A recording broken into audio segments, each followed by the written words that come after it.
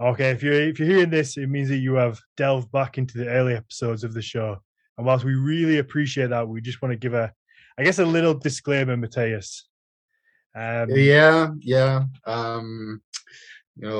early episodes, I was editing this whole thing on a very amateur platform, and we basically just recorded a Zoom call.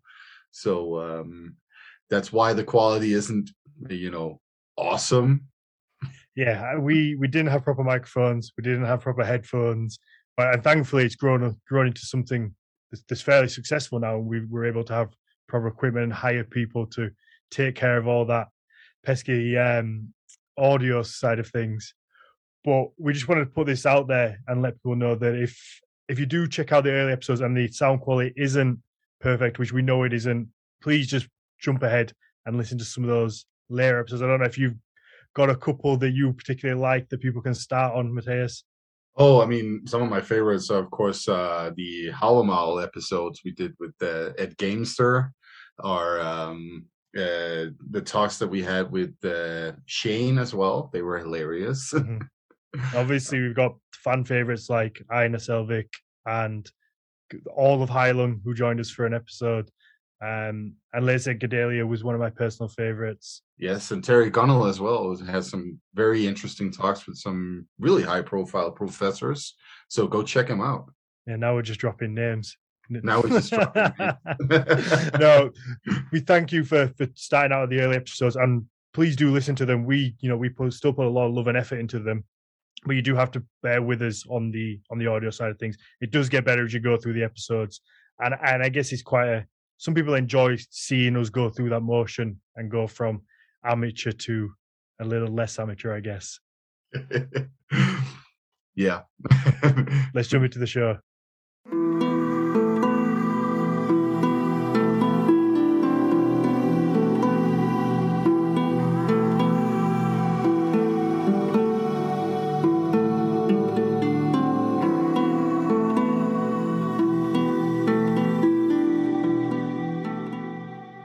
Hello and welcome to the fourth episode of the Nordic Mythology Podcast. I'm Daniel Farrand. I'm the co-owner of the company Horns of Odin, and I'm joined, as always, by Dr. Mateus Nordvig. Hello, everyone. So we're going to start by talking about symbols, or the episode is about symbols, but we're just going to do a quick sort of recap onto last episode and speak about how the runes were used as symbols, and then go from there. Yeah, so... Yes, we talked a lot last time about how the runes are used in different ways as symbols today. We talked about how they have had a role in some white supremacist stuff and so on, but also just are used culturally in Scandinavia, at least as symbols and by other people elsewhere in the world who have some kind of affinity sometimes, and quite often, I think, also spiritual affinity to Nordic mythology and the Viking Age.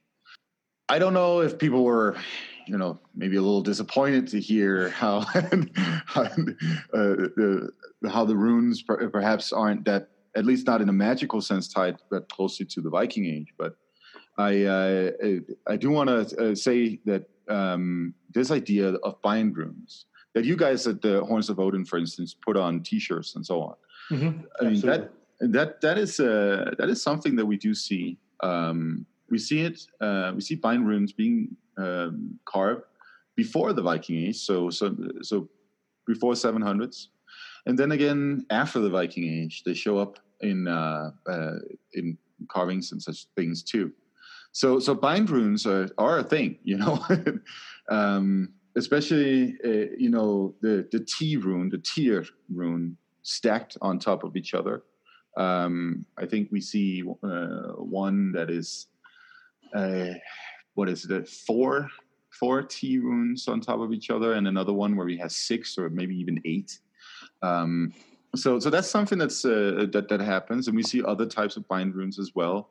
The G rune combined with the long A rune and so on. So bind runes definitely was something that people were using back in the day. Now it's of course a curious thing that we don't really have much from the Viking Age, and this is the general thing when it comes to like sort of like runes and magic symbolism and such things. That the Viking Age seems to have sort of like a dip in all of that. Now, one of the reasons, my personal theory, is that this is probably because this is the period where Scandinavians are becoming Christian. And you see, Denmark converts to Christianity in 965, Norway in 995, and Iceland in the 1000, and Sweden comes a little later, probably around 1080, around that time. And it makes sense, I think, to that anything that's sort of associated with that old pagan belief will probably disappear more heavily in this period, because this is where people are like, now we're Christian, right? Burn that temple, erase those runes, that kind of stuff. That might be part of it. So that's probably why we don't see a lot of bind runes, for instance, in the Viking Age, because they're definitely associated with the pre-Christian traditions. And even if people are still using runes for writing, and so this, similar things, as we also talked about last time, happened in during the Reformation, at least according to the Swedish scholar Olaus Magnus. They burned books with runes in them, probably because they thought this was some kind of pagan stuff. So let's get rid of it. So maybe the Viking Age was sort of like another kind of like Reformation age in Scandinavian history, where these newly Christianized Vikings, they were like, get rid of all the old stuff, because now we have to demonstrate our servitude to the Lord or something like that. So to quickly just pull it back to kind of the original point, when it comes to bind runes, did they take their own meaning? Or was it, because I mean, from the books, the few books I've read on runes, I've seen instances where one or two runes are laid together and basically they still take the letter characteristics of those two runes. It's almost like a space-saving instrument. So, but obviously when you're talking about 6 or 8 of the tier rune on top of each other, I'm assuming that's not representative of 6 or 8 Ts. Yes, no, it's probably not. Some of them are definitely, a way of like economizing with space. But there are also, I think you could safely say that there are distinct magical characteristics to some of them, and especially the one with the T rune, right? This one has been related to the Eddic poem Sigurdrifumal, where we have this curious stanza. So Sigurdrifa is a Valkyrie who is recounting like rune magic, basically. And one of the things that she says is in stanza 6, she says, "Victory runes you must know if you want to have victory, and cut them on the hilt of your sword. Some on the sword rings, some on the sword plates, and twice invoke Tyr's name." So here we have the concept of victory and concept of runes, and Tyr as a deity who also appears in the runic poems associated with the T rune, who's supposed to be mentioned twice. So this looks like it's part of some kind of ancient tradition where for victory, perhaps some kind of war magic, you stack that T rune, and there's probably some kind of magical incantation associated with it. At least that's part of that theory surrounding the T rune itself. Mm-hmm. So I'd say that there's something to it. There's something to the idea that these runes, if you combine them in certain ways, then you get some kind of magic symbol. And there's also, a lot of theory on these secret runes and how they were or cryptic runes, how you can, for instance, use numbers. So basically the number that each rune has, and then you can combine that a stave with little smaller staves representing the number of the rune in the line of runes. And that way also then create some kind of secret writing system, or some kind of symbol, I guess, that has more than just, a letter value, some kind of, magical quality to it. You can even make them as little birds or fish, which are also seen in various forms. For instance, from those previous mentioned inscriptions, and from Brücken in Bergen, where we have all of those little inscriptions from the medieval period.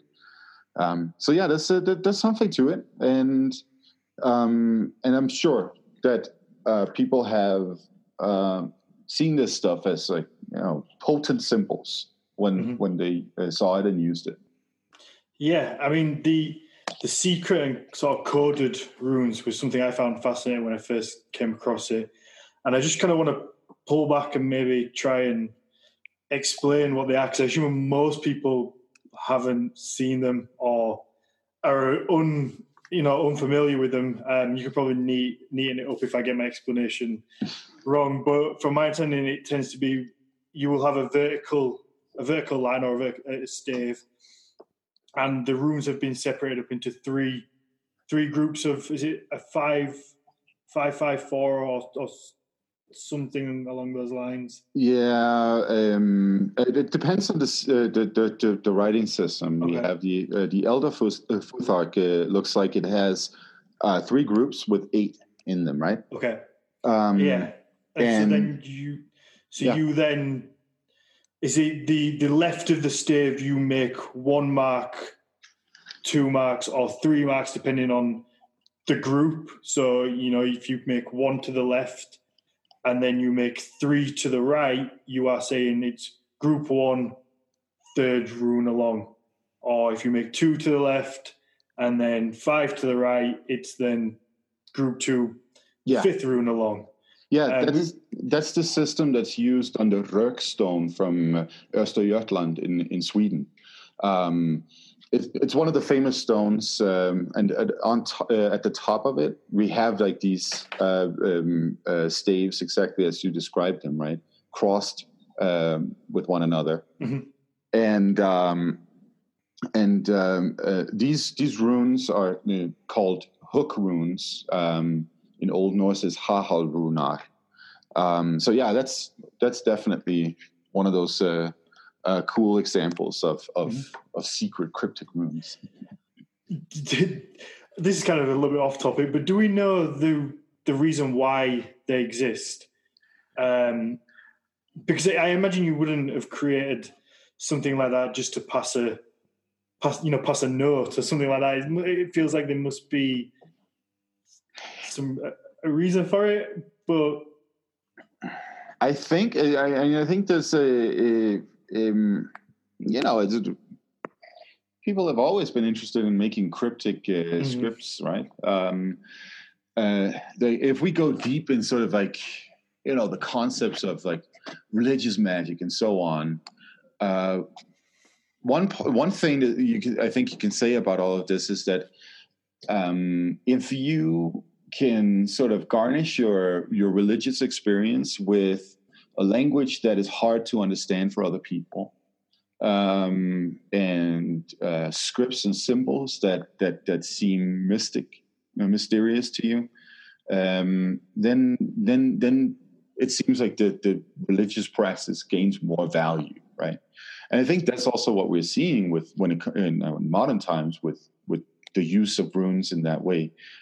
People have an enhanced sort of spiritual experience of it when they use runes in their rituals and so on, if they're new pagans, right?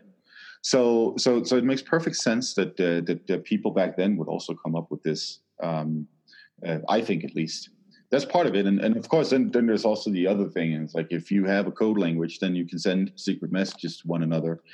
Say you got married off to the wrong dude somewhere, and you have a lover back in on the island of Gotland, right? Send him a secret message. That kind of stuff. Kings that need to send important messages to their allies over on the other side, and all that kind of stuff. So that's part of it too, I think. There's always sneaky going on. Right? Humans are devious. That's it, yeah, exactly. There are several of these, types of secret runes. We have the twig runes from Maisho. We have, that's in the Orkneys. We have the East Runar as well. And it looks like they came up with a lot of different ways of being sneaky with their runes back then. And I think one thing to say is also that, the person who might have written something in these runes back when they were invented might have seen them very differently than what people have then perceived them as later on, right? It's very much easier if you see like these runic symbols and they were just like some kind of code. Let's say he was trying to send a message to his old lover or something like that, and then later on somebody finds an inscription somewhere, and then they're like, oh, that's got to be some kind of magic symbol. That's also, of course, one way to look at it, right? That we put a little more emphasis on this now than they might have done back then. You never know. No, I mean, that's kind of the beauty of it. Whatever we find, you've kind of got to find a place for it, and almost it is a bit of detective work and also a lot of guesswork trying to figure out what they actually were. And I'm sure there's a lot of things that people have got completely wrong when they may have just been something, completely not a major thing, but it's kind of been blown up in modern culture, when the reality is it was maybe a little bit boring. Maybe it was. I mean, we also have, that's one of the things we should consider. We have a very specific idea of like spirituality and religion, right? And ideas of magic, for instance.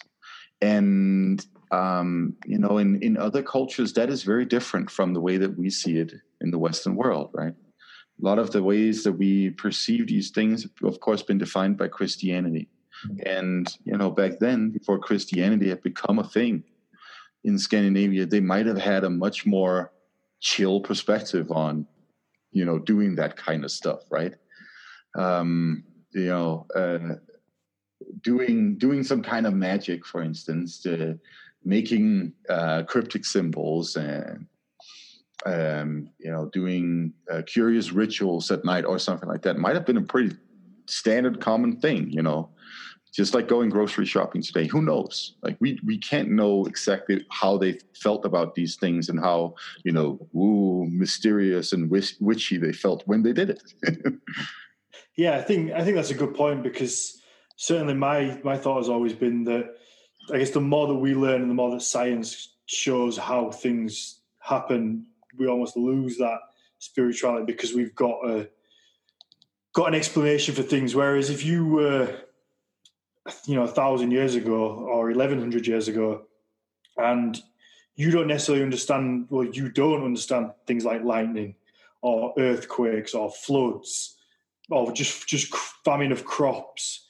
These things, you don't have a logical explanation because it just doesn't exist yet. So the logical and probably the most rational thing to them at the time is a god.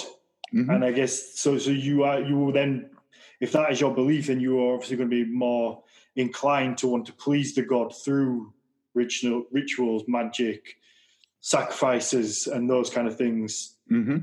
But I mean, it's you could see this as their logical explanation, right? And their disaster mitigation.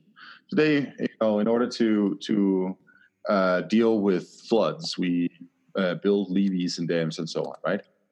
And I mean, they also did that back then, but there was also that component of magic to it, right? And that was just part of it. Maybe they saw it as very much as a functional thing in many ways. That wasn't particularly, auspicious or anything like that. I mean, one thing that we have to consider is that the expectation that comes with Christianity and the way that Christianity functions as a spirituality for people is often this idea of like a mystery that is there's like a component of the belief, right?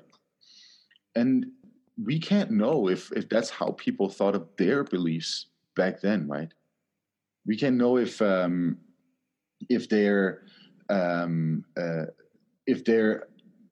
ritual needs and spiritual needs were tied to, for instance, the idea of a deep connection to a God, or if it was more based off of like some more kind of like transactional way of seeing it. It's just like, oh well, I pay you something to leave me alone, or something like that, right?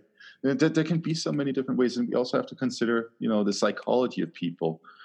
People think differently about religion, and some people in the Viking Age might have had those needs for the deep mysteries, and others might not have, right?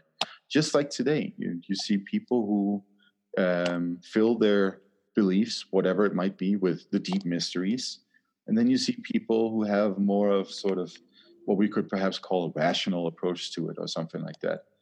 And that's how humans function too. So there's a pretty big variety, I think, also in the ways that people would have approached it back then.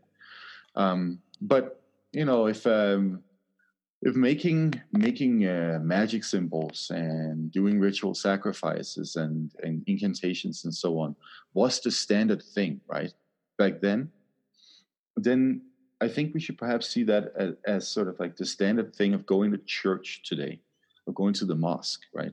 That's how you do religion, and that's how they would have done their religion, right? Yeah, I think you've got to be conscious not to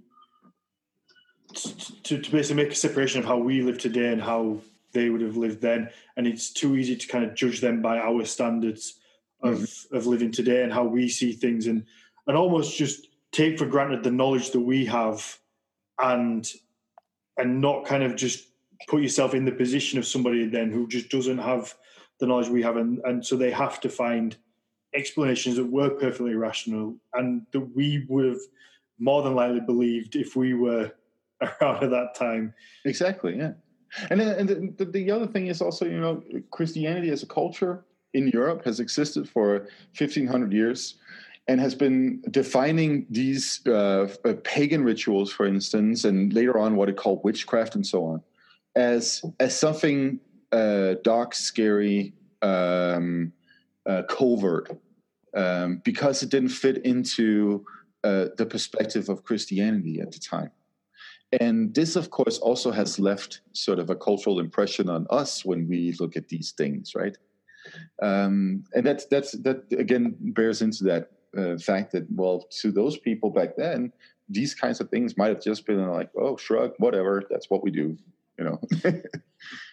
Yeah, I think that's a good point, because to people who aren't necessarily in our community, to outsiders, quote unquote, if you say the word pagan, I think a lot of them would have like a negative connotation of it. They would have this, like you say, this dark kind of image of somebody that probably wears all black and has a pentagram or something. That's what I imagine that somebody on the outside would think of, which obviously isn't the truth.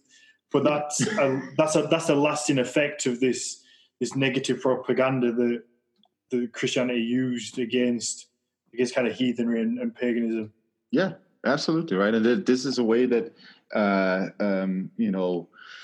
you've been separating people across the European continent for thousands of years at this point, right? Some of the latest examples are, of course, the Sami people in northern Scandinavia, who still in the 1700s were not really Christianized, right? And they were called pagans. They were persecuted by the Norwegian and Swedish governments, and that. And then they were, in many ways forcefully Christianized. They were their culture was being persecuted and taken away from them, their language, and that was sort of a. I mean, we look at that as atrocities now, right? But to the people back then, that was sort of like common sense. You have to do that because you have to bring people into Christianity because Christianity is the right way to do things, right? And that's the latest example of it. But these processes have been going on in Europe for long before then, right? That's how one system of power, of course, deals with another system of power. That's really what it comes down to, right? Systems of power. Yeah, that's it. Right. So before we get too far off subject, let's pull it back and let's look at the Valknut, which is one of the most interesting symbols. I think you've probably got a lot to say on it. Hopefully, get some of the facts out there. I mean, there's probably plenty of misconceptions that I have. So I'm sure there's going to be a lot to learn all around for everyone when it comes to this. Yes. Okay. Yeah. Let's get into it. I was trying to avoid it because, or by rambling instead, because this is, this is going to be a touchy subject, right? So the Valknut. I'm going to have to quote my friend Erik Storesund, who has the podcast Brute Norse, that I'm a big fan of. What he says about the Valknut is, it's bogus, it's a sham. So for those listeners who aren't familiar with the symbol, it is these three triangles that are interlaced with one another. It comes in a little bit in different shapes. But that's typically how you see it in modern representations. Now, there's no evidence for the Valknut as sort of a Viking Age symbol in the sense of it being called the Valknut. The three triangles that are interlaced do show up in different depictions. For instance, on the Stora Hamar picture stone from around the 800s in Gotland. It also shows up in other kinds of depictions. And so there was a symbol that looked like that back then. But it wasn't called the Valknut. We don't know what it was called. And it didn't have any connections to Odin, and it's not really doesn't have anything to do with being the knot of the slain, which is a common conception. And it most definitely does not have anything to do with this another bogus idea, this idea that there are 9 Norse worlds. So I'm sorry to say, guys, there's nothing behind all of those theories that you can read on that symbol out there. Do you know where it picked up the name Valknut? Is there a kind of time throughout history where we can say this is the point where it's adopted the name and why, or is it a case of it's just kind of picked that up and just attached itself there and we don't really know what causes it to? Yeah, so the word Valknut comes from Norwegian and from later Norwegian, and it is actually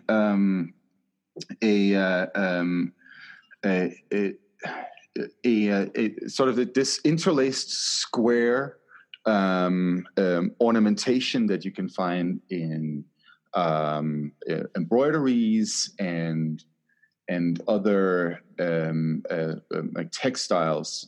And today, if you go through Norway or Denmark, and I believe also Sweden, it is the symbol that is used to show on road signs that there is some kind of historical marker, and it is also known as the St. John's Cross. So I think that says a lot. Now, going off on what aforementioned Erik Storesund has written on his webpage on this subject, he says that the etymology is uncertain, but it's no given that the prefix val is the same word as Old Norse valor, meaning slain, war, dead, and so on, though this is commonly assumed. There are other equally plausible explanations for the prefix val. For instance, the Old Norse valknut, which means French nut. And you'd be hard-pressed to find a connection to the triangular symbol either way, end quote. So that's where it stands. The word itself, valknut, is part of Norwegian tradition, but it is tied to another symbol, first of all. And secondly, it's much later, and also seems to have Christian connotations, with the saint being called St. John's Cross. So that's where that thing actually stands as a symbol. Whatever it meant to these people back then is we don't really know. But we can say, though, that if we look at those depictions on the picture stones and such, we're seeing warriors hanging from trees. We're seeing retinues of warriors. We're seeing human sacrifice. We're seeing birds, and we're seeing also Odin's 8-legged horse. Whether or not it actually belongs to Odin on these stones, we're not entirely sure. There are some suggestions that it may be Freyr, or it may be a warrior, and so on. But that whole culture of these picture stones definitely ties into a warrior cult, and definitely has a lot to do with like this concept of being Vikings, right? Another thing that we also see on those are the ships, and Viking ships, and Vikings go into war. So, it's not impossible that the symbol is somehow tied to Odin. It's a possibility, but it's, of course, as a scholar, I wouldn't put my head on the block for that notion. There can be many interpretations of it. And yeah, as I mentioned before, one of the things that we're seeing quite often is nowadays is sort of a modern mythology where I have, for instance, seen these depictions of that so-called Valknut symbol, the 3 triangles interlaced with one another, and then people write, Ausgader, Niflheimer, Svadalfheimer, and Vanaheimer, and so on the points of it, right? And that is, of course, a modern interpretation that has very little to do with the ways that symbol was used back then, and also, the ways that people thought about the mythology. As I mentioned just before, this idea of the 9 Norse worlds is very, very loose interpretation based off of a bunch of names that Snorri Sturluson primarily gives in his Edda about like where dwarves and where giants and where gods and humans live and so on. And not all of these places existed in the minds of the Vikings, I'm sure. Some of them probably did, but not all of them. That sounds like a whole other episode to go down right there. Yeah. Definitely. So from my understanding, it seems that, like a lot of things, and something that we're probably going to say repeatedly on this podcast through numerous episodes, is that you just have to be comfortable accepting that there is a lot we don't know, and sometimes you just gotta. It sucks, but you've got to be willing to just be like, we're not sure. Well, I mean, you know what? For all the time I spend debunking ways people are using this stuff nowadays, I think it's also important to say that it's valid to make your own version of it now, right? I mean, be conscious about where things come from, and also be responsible with the way that you use these things. But I don't think there's anything wrong, for instance, in tying the idea of the symbol, the Valknut, into the idea of 9 Norse worlds. If that's something that has meaning to you, then go for it. But there's of course a difference between talking about what people are doing now and how they perceive all of these things, compared to what is the historical evidence that we have and what might have been the case back then. Yeah, I think that happens so often, is where a modern interpretation of something is just taken as fact, and it gets lost. I mean, I personally think there's a beautiful thing in having this symbol that people can look at. They can go back and look at where you can find it, in the historical books and the artifacts, and they can then take their own meaning from that and assign their own kind of feelings to that. I think it's a beautiful thing in that, but you've also got to be careful in then putting that across as historical fact. You've got to be able to separate the two and not kind of tell people that it's 100% is this when it might not be. Yeah, exactly. And it's as long as you're separating the two, right? And there's also a difference between what you do as a private person, right, and then what a museum represents, right? The big difference. And as long as the museums get it right, then it's fine. Then I think people can do whatever they want with their symbols. As long as I mentioned, as long as they're being responsible with it. Yeah. Let's not go down the whole white supremacy route again. Not again. Okay, so that's the Valknut. So let's move on to the Egishmiller. I've probably not pronounced that right. The Helm of All, most people know it as. So surely this one has to have some ties back to the Viking Age. And for those who can't see, Matthias just open his eyes widely and kind of give me a stare. Okay, so actually, there is a little more sort of source evidence for the Helm of All, as it is called. Do you want to pronounce it properly? Since I probably butchered it. Yeah. Ægishjalmur. Okay, so we know it from Snorri Sturluson's Edda. And, this is actually the portion of his Edda where he gives the account of Sigurd the Dragon Slayer. And it shows up in the sort of the prelude to Sigurd the Dragon Slayer story. Of course, the whole story about Sigurd the Dragon Slayer revolves around a golden ring that brings misfortune to everybody. That's really where all this calamity comes from. This is also where Tolkien got his one ring to rule them all from. And what we're told is that this is a longer narrative about a peasant named Hreidma, who's sort of a wizard, and he tricks Loki. And then he ends up with the golden ring, and then he's killed by his son Fafnir, who then turns into a dragon. And what it says here is that blah blah blah. Fafnir had now got hold of a helmet that had belonged to Hreidma and put it on his head.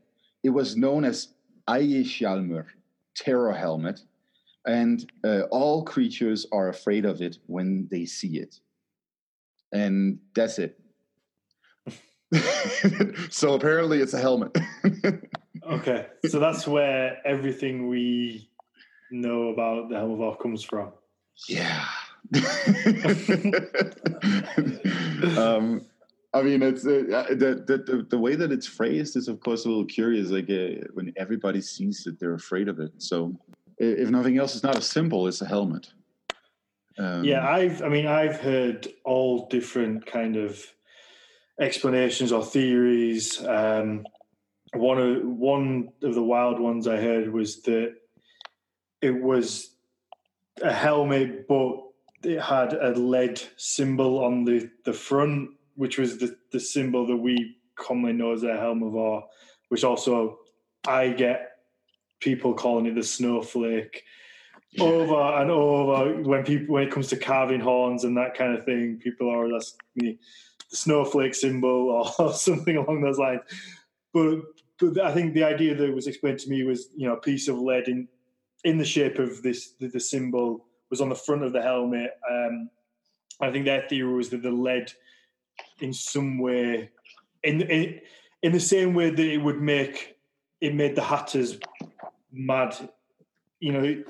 The idea of having the lead rim in the old top hats used to make the London hatters mad, which is where you get the Mad Hatter from. The same theory of having this piece of lead close to the head would have that maddening effect on the wearer. I'm not sure if you've ever heard of that before. Yeah, I have. Yeah. Okay, so that's not one that somebody just threw at me that was completely. No. It's. That's what happens, right? That what we're seeing right here is folklore in progress. Mm-hmm. There's a guy back in the 13th century. He writes a story and mentions his Helm of Or.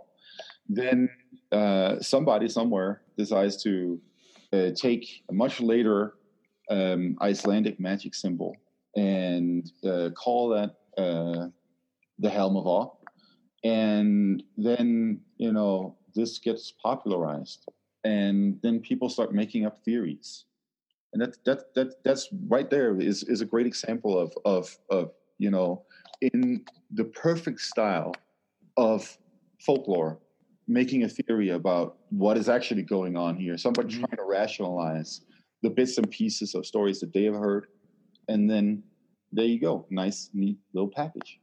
That's exactly how people did back in the Viking Age, in the medieval period, and later periods as well. So, it's in that sense, it's a continuation of a long-standing tradition.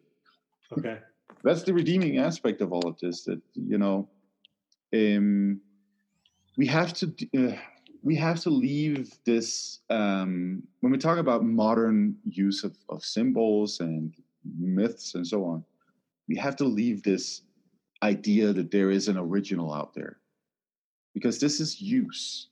And there is very little difference in that sense between modern use and Viking Age use of all of these things. And it's a constant process, developing and evolving with the way that humans think.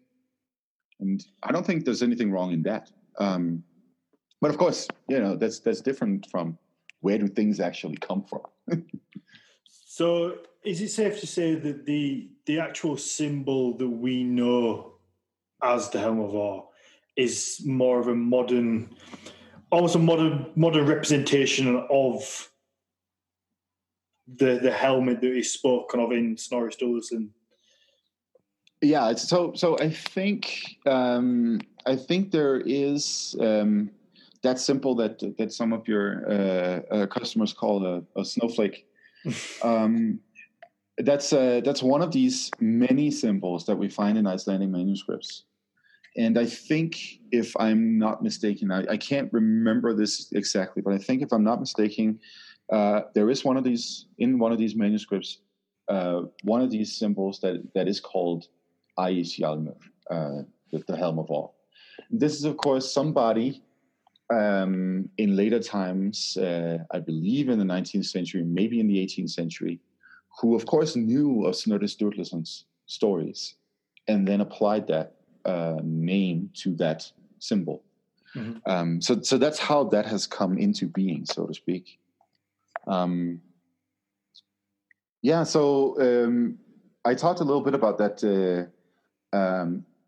interlaced square symbol that Scandinavians nowadays use as a symbol for some kind of noteworthy historical site on road signs, which is part of a traditional ornamentation on textiles from Norway, at least, but I believe also other parts of Scandinavia. And this one is also sometimes, by Scandinavians at least, referred to as the heart of Hrungnir. And again, this comes from Snorri Sturluson's story about Thor's duel with the giant Hrungnir, where we're told that Hrungnir had a heart of solid stone, and it says. He writes, Hrungnir had a heart that is renowned, made of solid stone and spiky with 3 points, just like the symbol for carving called Hrungnir's heart, as ever since been made before.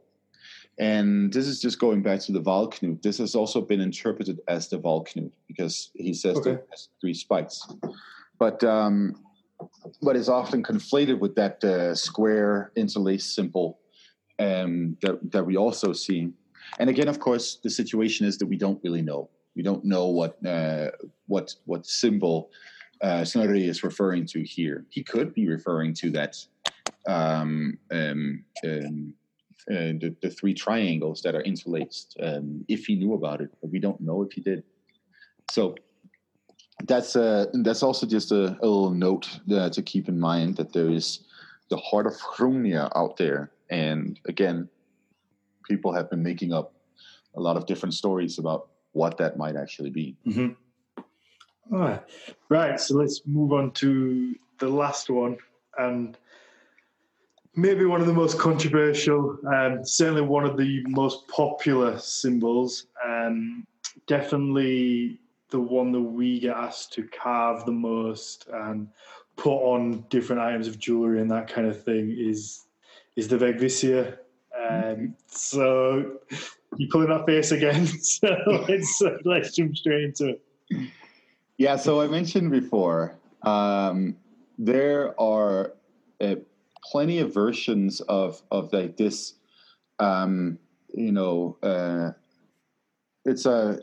It's 2 crosses on each other, right? Where you then end up with 8 prongs, and then you have different sort of staves or whatever you can call them at the ends of them. There are plenty of these types of crosses from Icelandic manuscripts.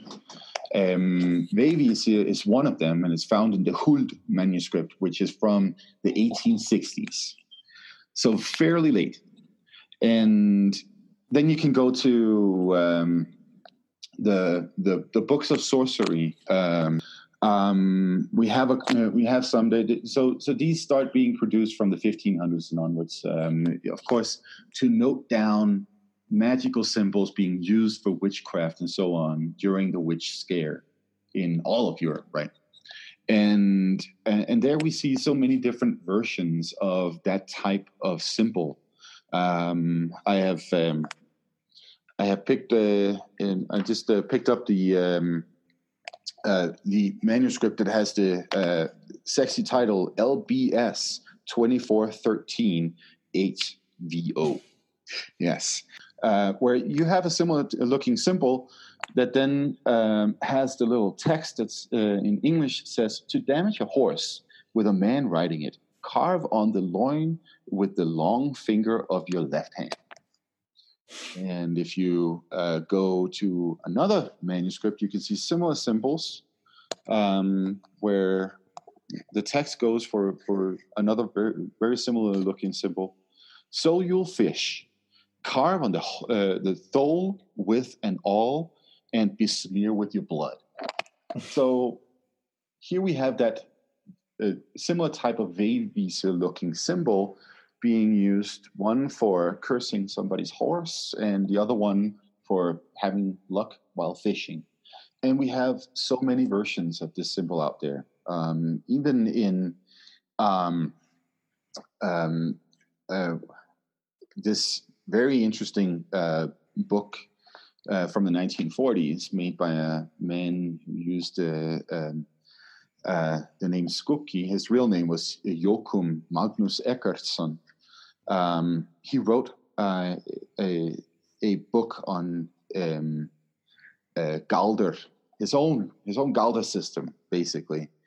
And it is translated. You can get it from Iceland. It's called the Sorcerer's Screed in English.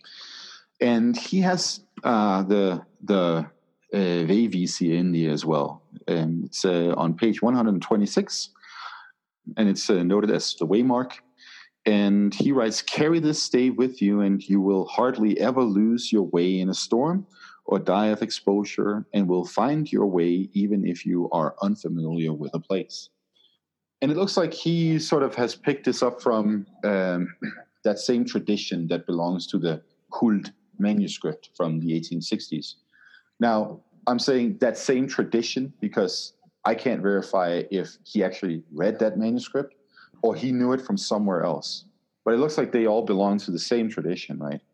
And that is a tradition that we see in Iceland and elsewhere where you make these, in many cases, very elaborate marks. And you can sort of compare them to like the popular sort of representation of witches in various stories. If you have seen Tim Burton's Sleepy Hollow, right? There's a scene where a good detective, Ichabod Crane, goes up into someone's bedroom, and then he pulls out the bed, and then underneath that bed there is this elaborate satanic-looking symbol, right? That's the kind of stuff we're dealing with here. That's what we're seeing in all of these Icelandic manuscripts. A lot of these symbols have very, very strong Christian connotations, and some of them have some kind of like runic influence on them, and yeah, they belong to an at least 500-year-old tradition. So, in that sense, I mean, sure, we get those symbols from very late manuscripts, but I mean, it's still pretty cool, right? But we can't say that they're from the Viking Age, though. They don't have. It's not possible to verify that they have a link to the Viking Age. So it's not. We don't have any evidence that they were around or it was used in the Viking Age. So it's not. It's not possible to say that, but it's not impossible to say that it could be something that had been spread and just kept alive and then finally written down in the 1860s. So this is where scholars get a little annoying, if you ask me, because we have a tendency to favor the positivistic perspective on things, and that is like, we can only go as far back as we can attest a symbol's existence, for instance, in a manuscript or in epigraphic inscriptions on stones or something like that. And that's of course to safeguard ourselves and our position as people of knowledge. We don't want to say too much.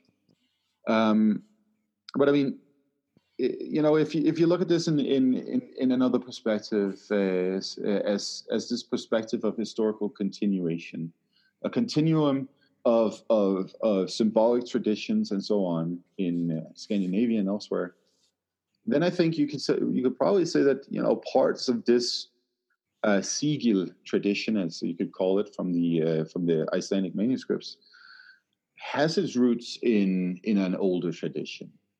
Again, I'm being a cautious scholar here. If we have bind runes before the Viking Age, we don't have many from the Viking Age. Some like the Rökstone, but not many. And then we have bind runes after the Viking Age again. It's not impossible to say that these magic symbols that show up in these Icelandic manuscripts have some kind of connection to a long-standing tradition of making symbols in different ways, and it's of course a tradition that evolves, and from the medieval period and almost becomes very influenced by Christianity as well. There are plenty of different kinds of crosses, references to God and saints and all that stuff in them as well. If we see this as a tradition that has a certain meaning in pre-Christian Scandinavia in context of bind runes, and probably also other types of symbols and other ways of doing magic that we don't know of now because they have died out or been killed basically by conversion to Christianity, and then they move on and develop under Christianity as folk practices. And then I don't think there's anything wrong in saying that these types of symbols have some kind of connection. But that's very different from saying, of course, that they are pagan, that they are from the Viking Age, and that they had meaning to people before Christianity. But it is, sort of like more of in a broader sense, part of a folk practice of using symbols and doing magic, which is something that people have always done and probably always will do. I mean, people are doing it today, right? In different ways. Absolutely. And I think that's probably quite a neat little place to wrap this up at. I think sometimes with this podcast, we might open more questions than we solve. But I think our goal with this was always to try and get rid of some of the misconceptions and just to get more historical facts out there. Obviously, you're a wealth of knowledge when it comes to this kind of stuff. So it's so hard to sift through all this different material out there, and you don't always know what's true. So whilst sometimes we leave stuff quite ambiguous and without putting it in a neat little box and putting it to one side, hopefully we're kind of getting across the truths of what we do know. And sometimes what we do know is a case of knowing very little and saying and being okay with that and accepting that we know very little, and then just having to kind of work your own little bit out. Yeah, I mean, from my perspective, part of delivering quality knowledge to people is to say this is a complex mess that you can go read a book where somebody represents all of this in a nice, neat little way and talks from a place of authority. But in many ways, I think you show greater respect to people's intelligence by saying, what is not necessarily that simple. And also, I, as a scholar, I've been researching this stuff for 15 years. And I don't know all things about this. And I can't just go and tell you, I have this title, so therefore this symbol called the Vegvisir has nothing to do with Vikings, and it's completely irrelevant if you are somebody who are into the pre-Christian Scandinavian culture. So stop getting it tattooed and stop having it on horns and stop doing all that stuff. That doesn't make any sense to me, because people have the right to use things, and it's also, there is some kind of continuation in culture. It's not like when the Scandinavians became Christians, they just stopped doing all the things that they were doing before. And it is not like that, because, myths about Thor show up in 1500 ballads and later ballads in Faroese, and we can see that that ballad from the Faroe Islands that talks about Thor, that is just like a modern 19th century recreation and has nothing to do with the Viking Age. Of course it has something to do with the Viking Age, because if nothing else, the people who decided to make that ballad back then in the 19th century, they of course were thinking of the Viking Age. They were reusing material in different ways. So in that sense, talking about broken traditions that scholars like to talk about, I don't really agree with that, because when you take up something from back then and you give it a new meaning, of course, now, that's a continuation of tradition, in some sense or another, right?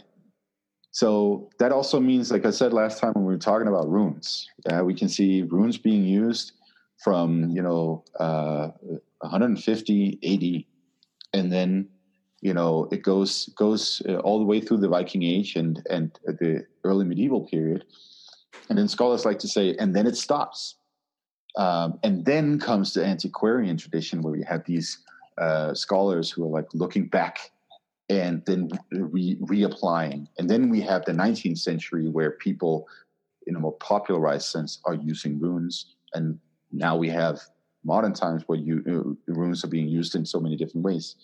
And so the scholars like to make that distinction between when the old scholars in the 1600s take it up as an antiquarian tradition and say that has nothing to do with what happened in the medieval period, the Viking Age, and before then. But I'd like to say, actually, that's part of a continuum.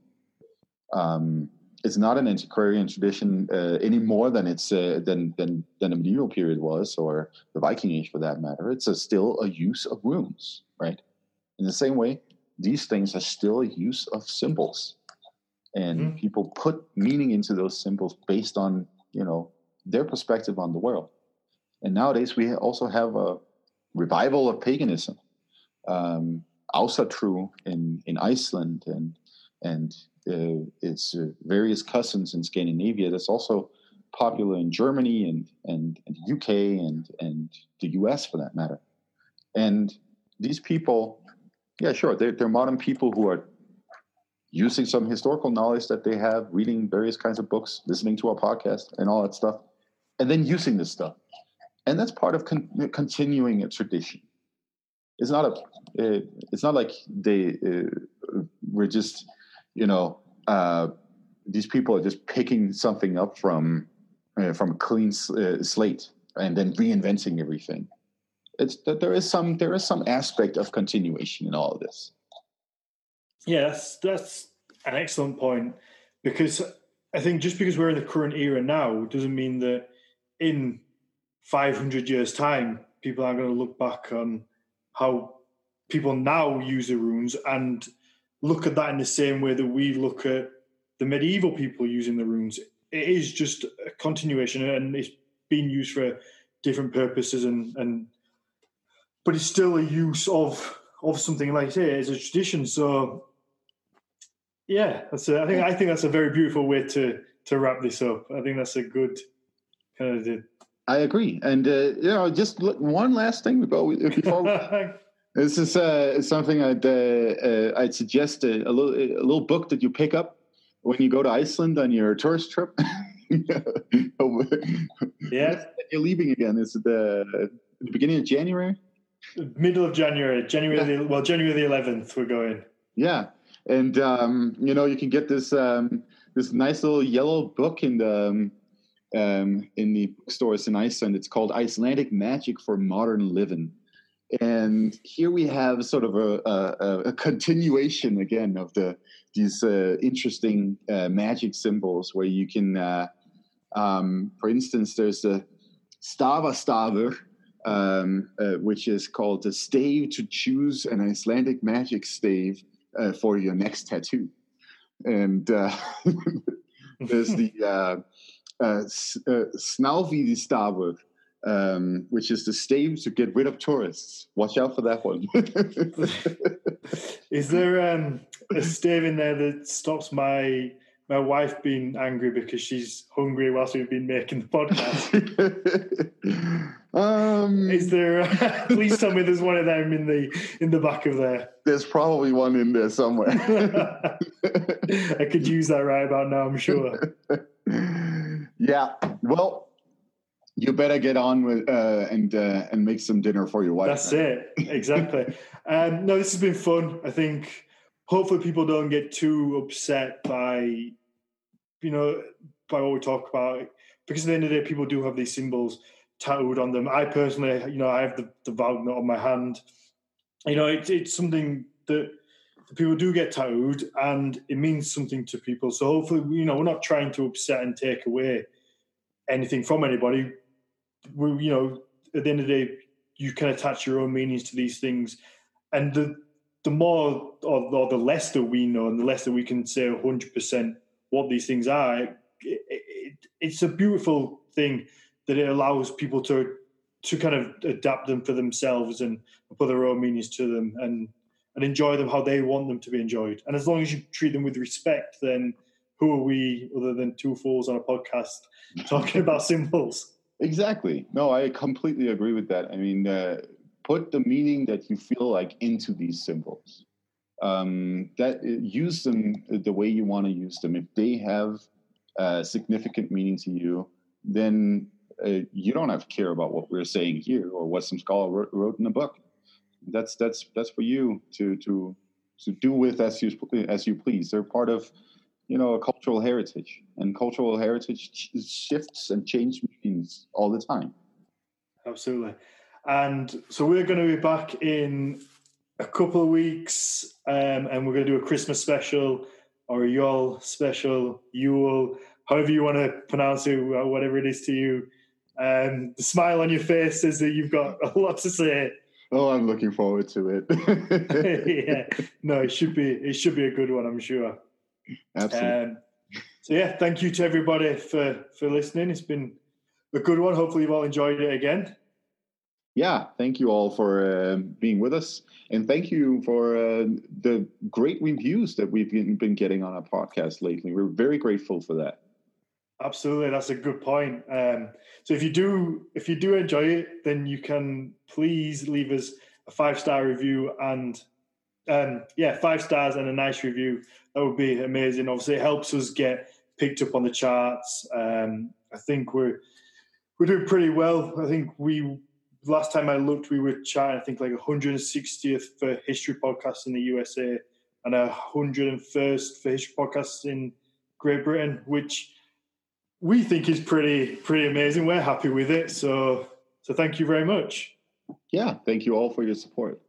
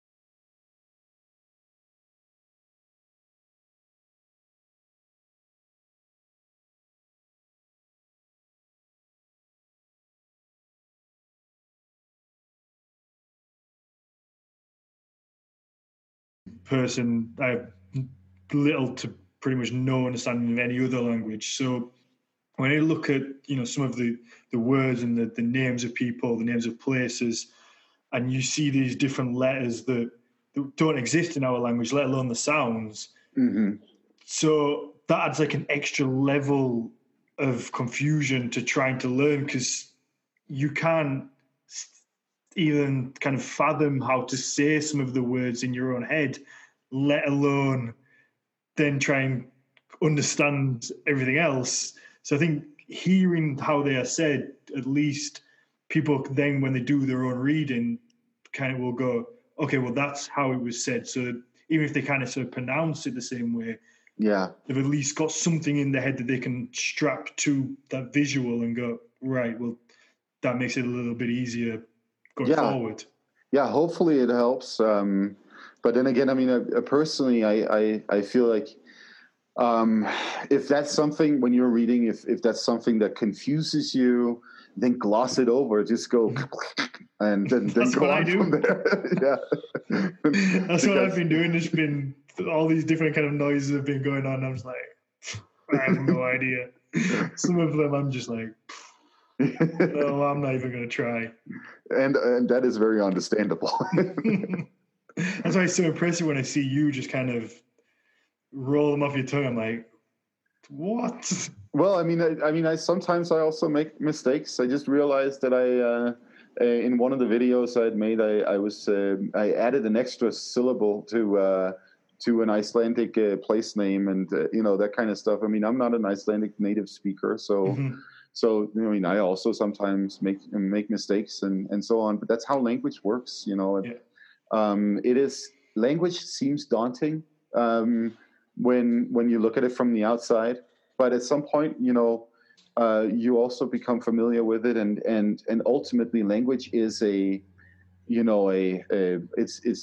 it's just a tool to communicate, and if things work out, then that's fine, even with mistakes. Yeah, and so we've discussed the Shield Maidens, the Valkyries. We've gone into depth on the Brunhild, and it's been a fun one. It's been educational. Hopefully you guys have enjoyed it as well. And you'll be back for the next one.